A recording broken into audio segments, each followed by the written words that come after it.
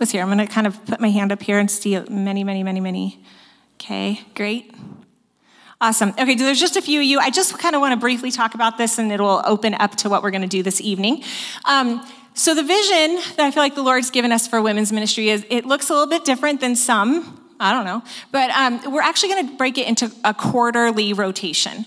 Okay, so every 3 months, we're going to do something different, and then it will repeat, okay? And so for the first month, we will have like what we'll call a large gathering, where we'll bring in maybe outside speakers, or like Pastor Emily will teach. That will be next month, and we'll have a full worship team. And that's what that will look like. Our second month, which was last month, we're going to have breakout sessions, okay? And that really, this is twofold. It's really a chance for those of you that are like, man, I've been saved for 4 years, but I don't understand the prophetic, or I've been saved, or whatever, and I just have this hunger for healing. I feel like I have a gift for healing, but I don't know what to do with it. We're going to bring in different people within the church, and maybe without the church, or outside of the church, not without the church, but of our church, to just impart those things to us. And so this is, I feel like this was a really cool thing that the Lord showed us to do, because we want to be empowered, right? We want to empower you guys, because I believe that this ministry will eventually grow in numbers. And when the people from Greeley come in, we all got to know how to minister to them. It's not the job of me. It's not Pastor Emily's job. It's not the job of the leadership team. It's the body of Christ, right? So we all got to know how we got to do this thing. So that's kind of the point of breakout sessions, which we will do that a couple months down the line. And then the third month is going to be another teaching. We'll do it on a smaller scale, which is tonight. Sometimes it may happen in the elementary room, but sometimes in here. It'll be a smaller scale on worship. And then myself, Emily, or one other girl, we're gonna do an in-depth Bible study. And we just want to start driving into the Word of God. And we want to study women of the Bible. And we're going to try to pick the ones that really aren't taught on very often. Get to know their lives, see how God used them in their culture, and then how that applies to our lives here, okay? And so that's what we're doing tonight, is we're going to study a woman of the Bible. I'm really excited about that. I like to get to know these ladies. They're pretty great. So if you have your Bibles with you, go ahead and flip them open to 1 Samuel 1. And we're going to get there in just a minute. The worship tonight, Emily and Jory do not know what I'm teaching on tonight.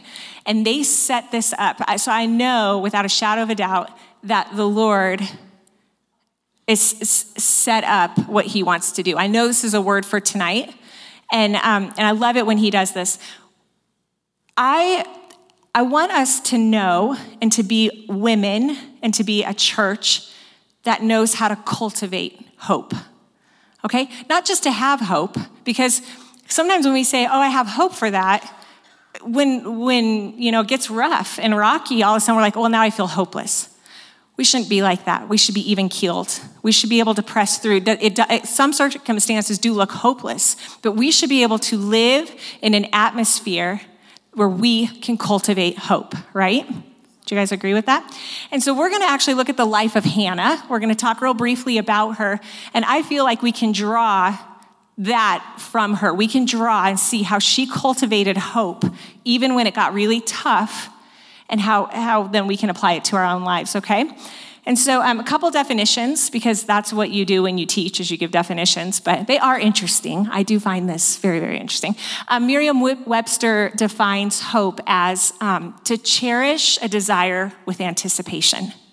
To cherish a desire, to have a desire for something, and to cherish it knowing the outcome will be good, okay? In the Greek, the word for hope, there's actually a picture that we can get, and it's the word tikva, but it's a picture, and it is a cord that acts as an attachment to something. Okay, so you guys know in the New Testament, there's those scriptures that say that Jesus is our hope, right? It's kind of like if we're over here and Jesus is up here, the thing that we're attached to, the cord that attaches us to the Lord, that's hope. That's the hope, right? I like to say it's like the umbilical cord of heaven. It's kind of our lifeline. Within that umbilical cord, there's also peace, there's faith, but hope's a big one. Because how many of you know it's it's a little dark out there. It's pretty hopeless out in the world. We encounter people daily that have hopeless situations, right?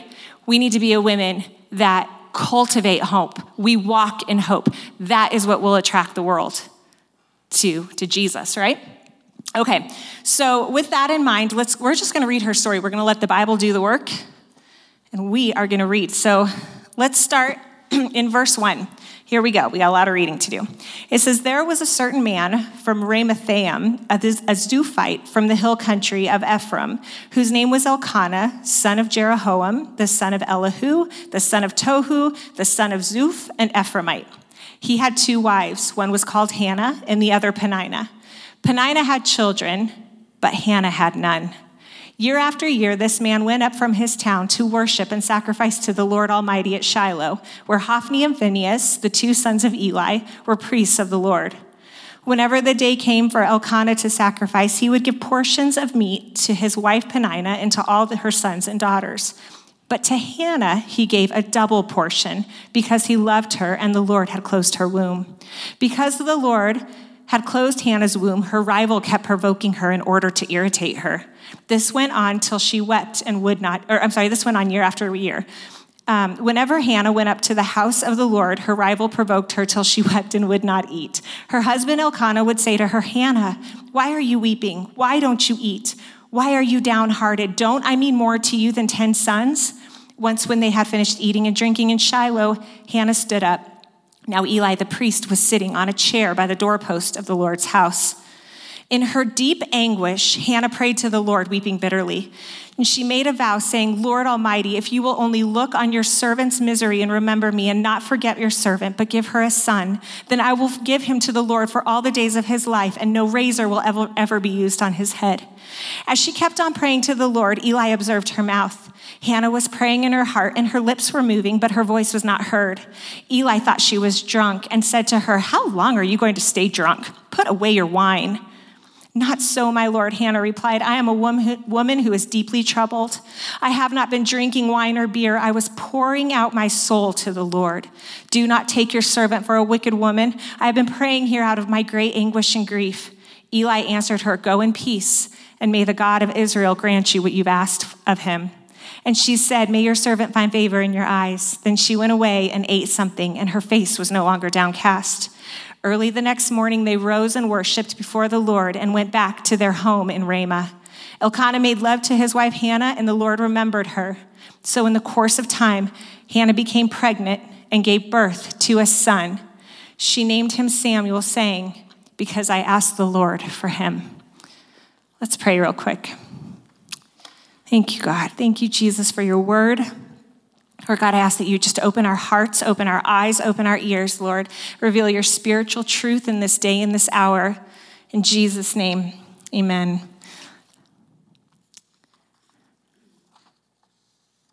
So Hannah, there's a few things about this story I want to point out before we get too far into this. First of all, I want you to realize that Hannah knew the Lord, okay? It said year after year, she would ask for a child. She'd ask for a child, and she knew the Lord. Her answer didn't come right away, but she knew God. Second thing I want you to notice is where the setting of this story takes place. It takes place in a town called Shiloh, okay? At this point, Shiloh is Israel's worship center, for lack of a better word, okay? It's where the tabernacle and the Ark of the Covenant are. It's really where the presence of God resided, okay? So the people would come and they would make their sacrifices. The third thing I want us to recognize is Hannah's request and her vow, okay? Hannah didn't just ask for a child. Actually, year after year, she asked for a child, but she came to a place where she asked for a son. And that's important that we recognize that, because you see, in Israel's history, or in this time, the most consecrated position you could have before the Lord was that of a priestly position. And she would need a son if she was truly going to dedicate him back to the Lord, right? And so Hannah's verbiage began to change as we read that. Instead of asking for a child, she became very specific on what she was asking God for. She asked for a son. It was from hope in God. She was in a place of hope in God, knowing that I want this impossible thing. I've asked you for a child year after year. You're the only one that can make this possible. It was from a hope in God, a place in Shiloh, that Hannah makes this vow. And finally, I want us to look at Hannah's response, or at Eli's response to Hannah. Okay? He says to her, "Go in peace, and may the God of Israel grant you what you've asked for." He has no idea what she's asking for, right? He just sees she looks like a lunatic, basically. She looks drunk, she's crazy. He knows she's asking for something. And he says, "Oh, okay, well, may the God of Israel grant you what you've asked for." He didn't know what she was asking for, but God was listening. God heard. He heard every part of it. I loved what Emily said up here, because it's in my notes. I could show it to each one of you. But I do believe that the Lord is stirring something in the body of Christ, but especially in this room for you guys today. And it is those desires, it is those dreams that maybe you've set aside. You've laid them dormant. It's been years. Maybe you're like, man, that's just not going to happen. And you set them aside. And I believe the Lord is here, and he wants to do something in you. He wants to deposit hope. He wants to stir hope, and he wants to awaken hope in you. Okay, so we're going to dive into each three of those things, and we're going to use this story and see what does that look like? What does it look like when the Lord deposits hope? Okay, let's pretend like hope, or a dream you have, or a desire you have for something, is kind of in seed form, and you don't even have it yet. Okay, it's just in seed form. It's originated by the Lord. It's up in heaven, floating around or whatever. Okay, and he looks to and fro in the earth, and he says, "Who can I give this to? Who can I trust with this?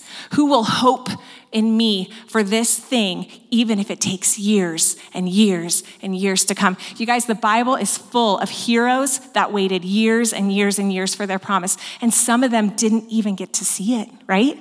That's Hebrews 11. But so he takes this thing and he finds the person that he wants to deposit it into, and he plops it in him, okay? And all of a sudden, something inside of you is like, man, I never wanted that before, but now I want to understand healing. I want to understand the prophetic. I want to write a book. I want to go to ministry school. I don't know. I want to go to the missions field. Whatever it is, all of a sudden, you start just feeling a desire for something. This is the Lord. This is the Lord. He deposits something. And let me tell you about something, about the way the Lord deposits. When he deposits something in you, he does it because he wants a return on his investment. Okay? We can translate that to money. Let's think about if we have a chunk of money and how we want to make it work for us, right? We can take it to the bank and we can put it in a savings account or trust or whatever, all those IRSs, whatever they are. And after years, once it matures, when we go back, we're going to get more than what we put in, aren't we? The cool thing about God is he's not near as interested in money as he is in people. When he deposits a hope, a desire inside of you, it's going to cost something, but it's because he wants a return on this investment he's giving into you.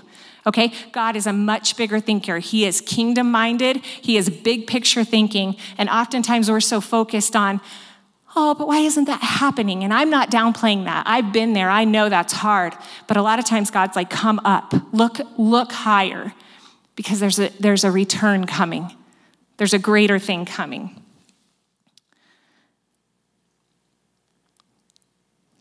Let me just see where I am. How's that for awkward? So it is God. God is the one who placed that seed of hope in Hannah. Now, is it cruel of God to do that? Because what we read in this word, when we read through the story, it also said that God closed her womb. Isn't that interesting? It was the Lord who closed her womb, and yet he also is the one who gave her a desire. It is not cruel of the Lord to do that. And here's why. Because what the Lord desires from all of us is to reside in a place of hope. is to live in a culture, in an atmosphere of hope.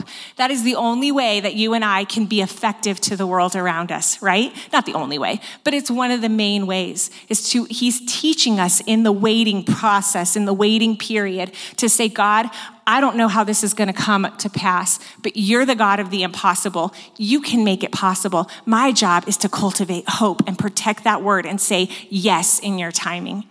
God is the one who deposits hope. He is not cruel when he gives you something and doesn't answer it right away. In fact, if Hannah would have gotten pregnant right away, why would she have ever given her child? There was purpose for Samuel. We're going to see that. Israel was going to be shifted. Their entire world was going to start going a different way because of Samuel. And we'll talk about that. But God deposits hope. He's the originator of it. That's very liberating too. When the Lord is the one who deposits that hope in us, it now becomes his job to make it happen. Right? He is good. Along with depositing hope, he is the one who stirs hope in us. This gets me. I'm going to read Romans 8, and I feel like every time I read this stirring just wells up in my spirit, and I'm like, Lord, I don't know how to convey this in human language, but we're going to go with it. And so I just want you guys to read this and just let it minister to you because it is a good word. All right, Romans 8, 24 through 28. It says, "For in this hope we were saved, but hope that is seen is no hope at all. Who hopes for what they already have? But if we hope for what we do not yet have, we wait for it patiently." Ugh, that's a tough word. "In the same way, the Spirit helps us in our weakness. We do not know what we ought to pray for, but the Spirit himself intercedes for us through wordless groans. And he who searches our hearts knows the mind of the Spirit, because the Spirit intercedes for God's people in accordance to the will of God." What in the world is happening? Guys, first of all, okay, things that we hope for, right? We can't see them. They haven't come to fruition yet. And God says, but when I give you that hope, when I give you that thing to hope for, then wait for it patiently. Wait for it patiently, right? We have the fruit of the Spirit. The fruit of the Spirit is patience. But you know what he says in the very next sentence? He also understands the way he created us. And he said, but I know that through their patience, they're also weak.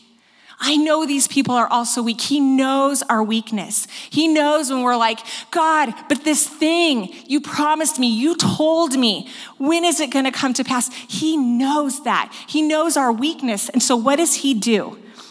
The Spirit of God begins to intercede for us. He searches our heart. He searches our heart. He looks at those things he put in us while being the mind of God. This is incredible. Do you ever think like when you've been crying out for something, you're just like, God, when, and you just there's no more words. You're just like, ugh, right? It's a groan. You have now become one, and you are now interceding with the Holy Spirit. You are interceding with the Holy Spirit for the will of God to be done in that situation. That is so powerful. If we can wrap our mind around that, it's unbelievable. It is unbelievable the invitation that we have to come into this place, into this stirring and intercession with the will of God so he can have his way in our life. We see this with Hannah.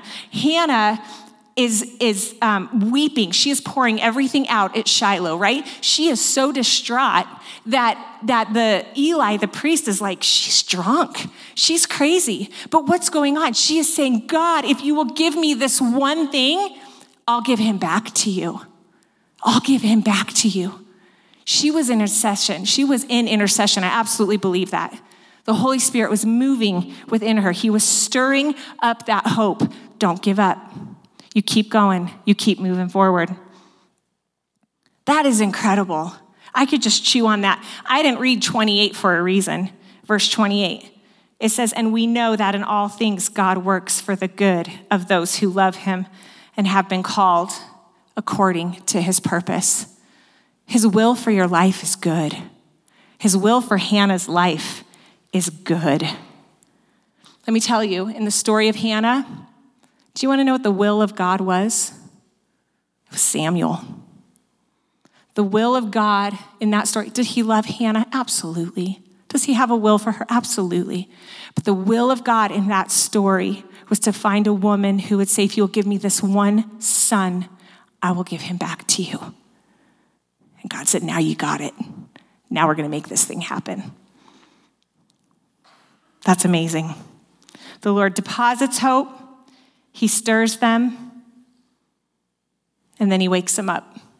How does that look? How does hope awaken look? We sang about it tonight. Hope awaken looks like total surrender. It looks like total surrender. There's a strange peace that comes when you can take these things that you cherish, that you desire, that you hope for, and just say, God, do with them what you want. I can't make this thing happen. It's overwhelming peace. I believe that Hannah's womb was woken up in the moment of her surrender. I believe God woke it up. She said, it's very interesting, the dialogue that happens after she cries out for Samuel, after she cries out for him, says that Eli looks at her, right? We kind of talked about this already. He said, go in peace, and may the Lord, God of Israel, grant you what you've asked for, right? What you desire. Do you know what he's saying? He's actually speaking prophetically. Because you know what? If God gives her what she asked for, that little boy is coming right to him. He's actually getting a little boy, right? He's going to be the one that would raise him. And then what Hannah responds to him when she says, sorry, guys. Well, whatever. Her response also, may you find favor in your servant's eyes. May God find favor, or may I find favor. She needed favor from Eli in order to bring her son to him. This was an incredible dialogue that happens right after this crazy intercession takes place. Hannah surrendered her hope for a child when she left the temple. And when she left the temple that day, the days to follow, she got pregnant. And she held to her end of the vow. When Samuel was old enough, when he was weaned, she took him and she gave him to Eli. You know, God is a rewarder of faithfulness and obedience, because that's not the end of Hannah's story. In the next couple chapters, I don't remember where it is, but Hannah went on to have 5 more children. She had 3 boys and 2 girls. But God was looking for the one to say, give me that boy back. Give me that boy back. He rewards faithfulness and obedience. In 2006, in the spring, my husband and I had 3 boys. And we were doing great. Life was good. And we were trying to decide if we wanted to have any more children. I did not do well on birth control.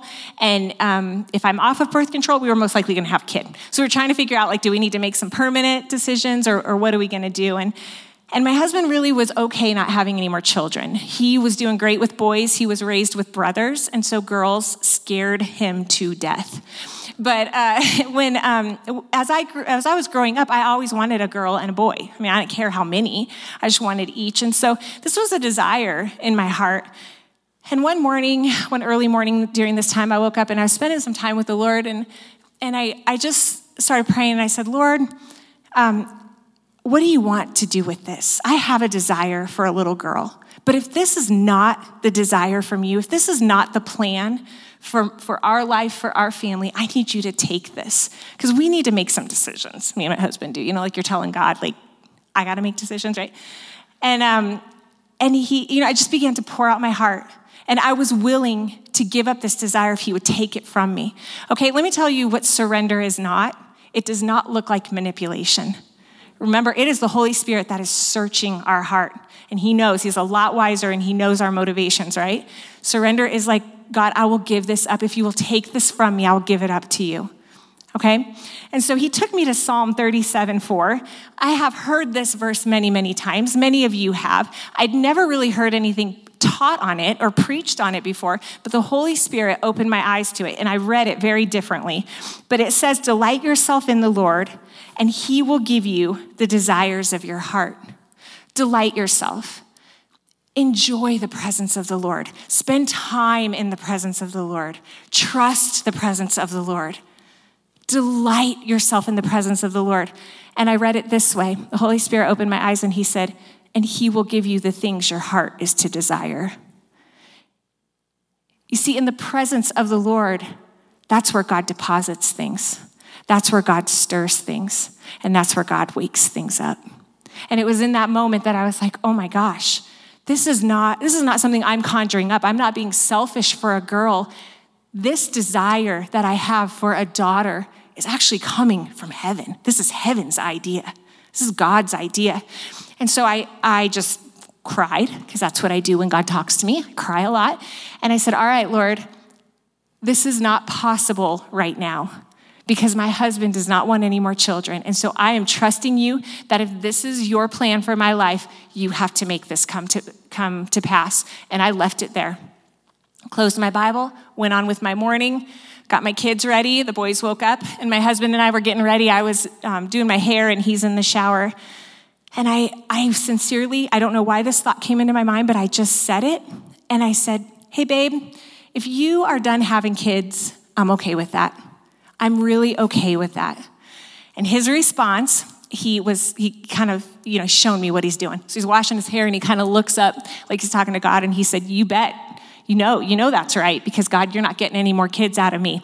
My husband loves the Lord. He does not tell God what to do, okay? But in that moment, he was like, you're not getting any more kids out of me. And so anyway, the day went on, and I don't really think about it again. We go to bed that night, and when you're kind of newlywed, and you have those in the middle of the night intimate moments, and then you just go back to sleep? Okay, well, let me just tell you, that happened that night, okay? Come to the end of the month, and I'm pregnant. And my husband are like, how is this possible? We had been so careful. There was only one night that could have happened, and that was less than 24 hours after I surrendered. I surrendered this desire for a little girl. We found out we were having a little girl a few months later. There was a little baby girl in my tummy. And when we went to name her, I just love this. We knew she was a divine gift from the Lord. Like, this was absolutely the Lord. And so we were like, God, you're naming her. This is almost like a hands-off girl. And so we started looking through several names, and one jumped off the page, and it is Michaela. It's a form of Michael, and it means who is like God. And I love it because it's almost a mockery to every spiritual thing that tries to even elevate itself to the name of the Lord Jesus Christ. There is no one like God. When he says something to you, when he deposits something in your heart, there is no one and nothing that will stop that from coming to pass. Amen? And so her name is Michaela. Her middle name is Shay, and she knows why she's named Shay. It's kind of funny, but when my husband found out that we were pregnant, he said, touche, God, touche. Like, this is an honest promise. And so when we found out we were having a girl, he said, her middle name's got to be Shay. And she thinks it's the funniest story. She's 12 now, so she's old enough to hear why. So Michaela Shay. Delight yourself in the Lord, and he will give you the desires of your heart. He will give you the things you are to desire. He will give you those things that you look at it and you're like, I didn't go to school for that. That seems impossible. Lord, look at that person in the wheelchair. He's like, go lay hands on him. See him walk. That's impossible, God. I know it looks impossible to you, but it's not with me. Go do it. In the presence of the Lord, we do this. That word heart in Psalms, that word doesn't just mean this, right? It encompasses everything. Our will, our emotions, it's everything. Everything we do. When you spend time with the Lord, he'll give you every path to take. No, go that way. Go do it that way. Do that, right? He becomes the center. He becomes the control. He becomes the one who gives you all those desires. They're his ideas. He's the originator of them. Our job is just to partner with him and to cultivate hope when it gets exhausting and we don't see those things come to pass right away. The last thing I want to talk about is really a cool picture. It's really incredible. You guys remember the name of the town that all this took place in, that Hannah took place in, where she laid everything before the Lord? It was Shiloh. Now, Shiloh, the word Shiloh, it's very difficult to translate in English. The best translation we have for it is to whom it belongs. To whom it belongs. This word actually was first introduced to the Bible in Genesis 49:10. This is when Jacob is blessing his sons. He's getting ready to die. He's blessing each of them. They're going to become the 12 tribes of Israel, right? And he's talking to his son Judah. And this is what he says. The scepter will not depart from Judah, nor the ruler's staff from between his feet, until he to whom it belongs shall come, and the obedience of the nations shall be his. This was spoken in Genesis. This is talking about kingship. This is talking about Jesus Christ. Ezekiel is going to echo this in 21:27. It says, a ruin, I will make it a ruin. The crown will not be restored until he to whom it rightfully belongs shall come. To him I will give it. Guys, these verses, they speak about kingship. They speak about lordship, right? You see, up until this point, Israel was run by judges and priests, okay? But Samuel is getting ready to come onto the scene here. When I said there was purpose for Samuel, there was purpose for Samuel, because Samuel was going to be the last judge of Israel. He was going to be the last judge of Israel, and God was going to use his life to usher in the kings of Israel. He would anoint King Saul and then King David. Israel was taking a whole new turn. Guys, you have no idea what you carry within you. You have no idea what you carry within you. You have no idea how the Lord might change the course of history through you because of what you carry. But you need hope. You need to cultivate that hope and say, God, I don't know how, but you do. And I trust you. And in your timing, this will come about.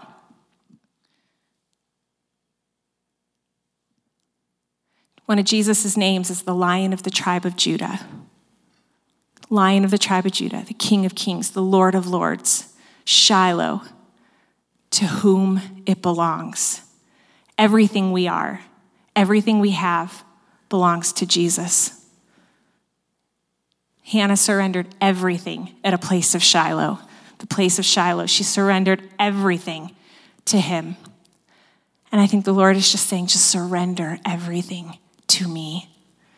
We know that. We already know some of these things, but I just feel like the Lord, he's awakening things in us. He's stirring things in us. And our job is to take it like this. Okay, I'll take it, but I'm going to leave my hand open because I'm giving it right back to you. I'm surrendering it back to you. Surrender doesn't look like weakness. Surrender is one of the most powerful positions we can live our lives from.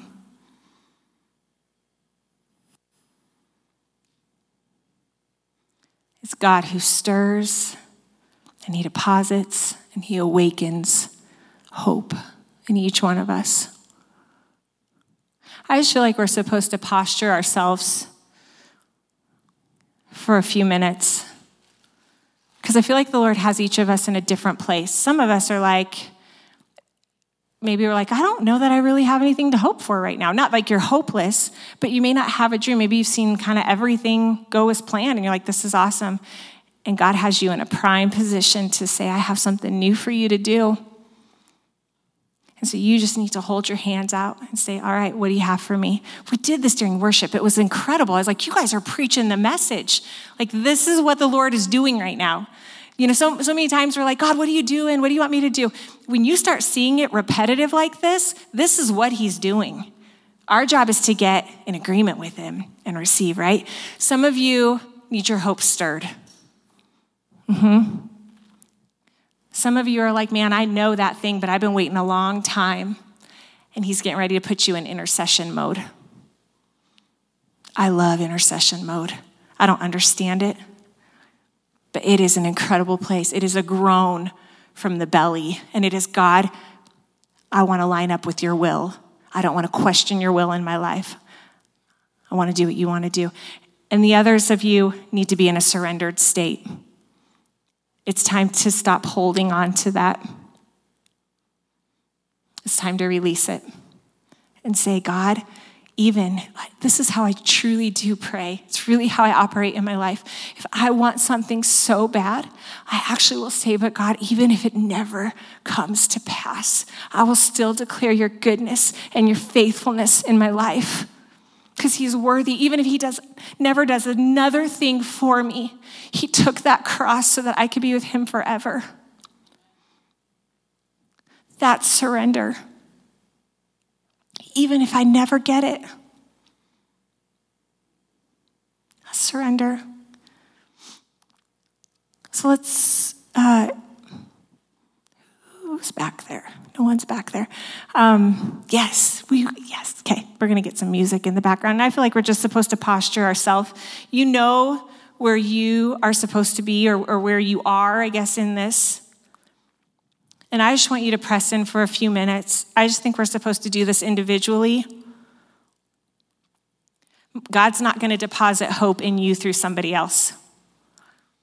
They might prophesy over you. You have the choice to receive that or not. But I feel like the Lord wants to deposit very specific things in some of you. And some of you just need to be stirred. Holy Spirit. Spirit of the living God, we just welcome you. Spirit of the living God, fall on this place, fall fresh on this place, fall fresh on your people, fall fresh on your women, God. Spirit of the living God, we just surrender right now to you.